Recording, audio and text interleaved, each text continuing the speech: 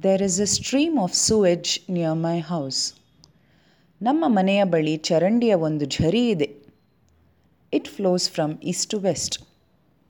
ಅದು ಪೂರ್ವದಿಂದ ಪಶ್ಚಿಮದ ಕಡೆ ಹರಿಯುತ್ತದೆ.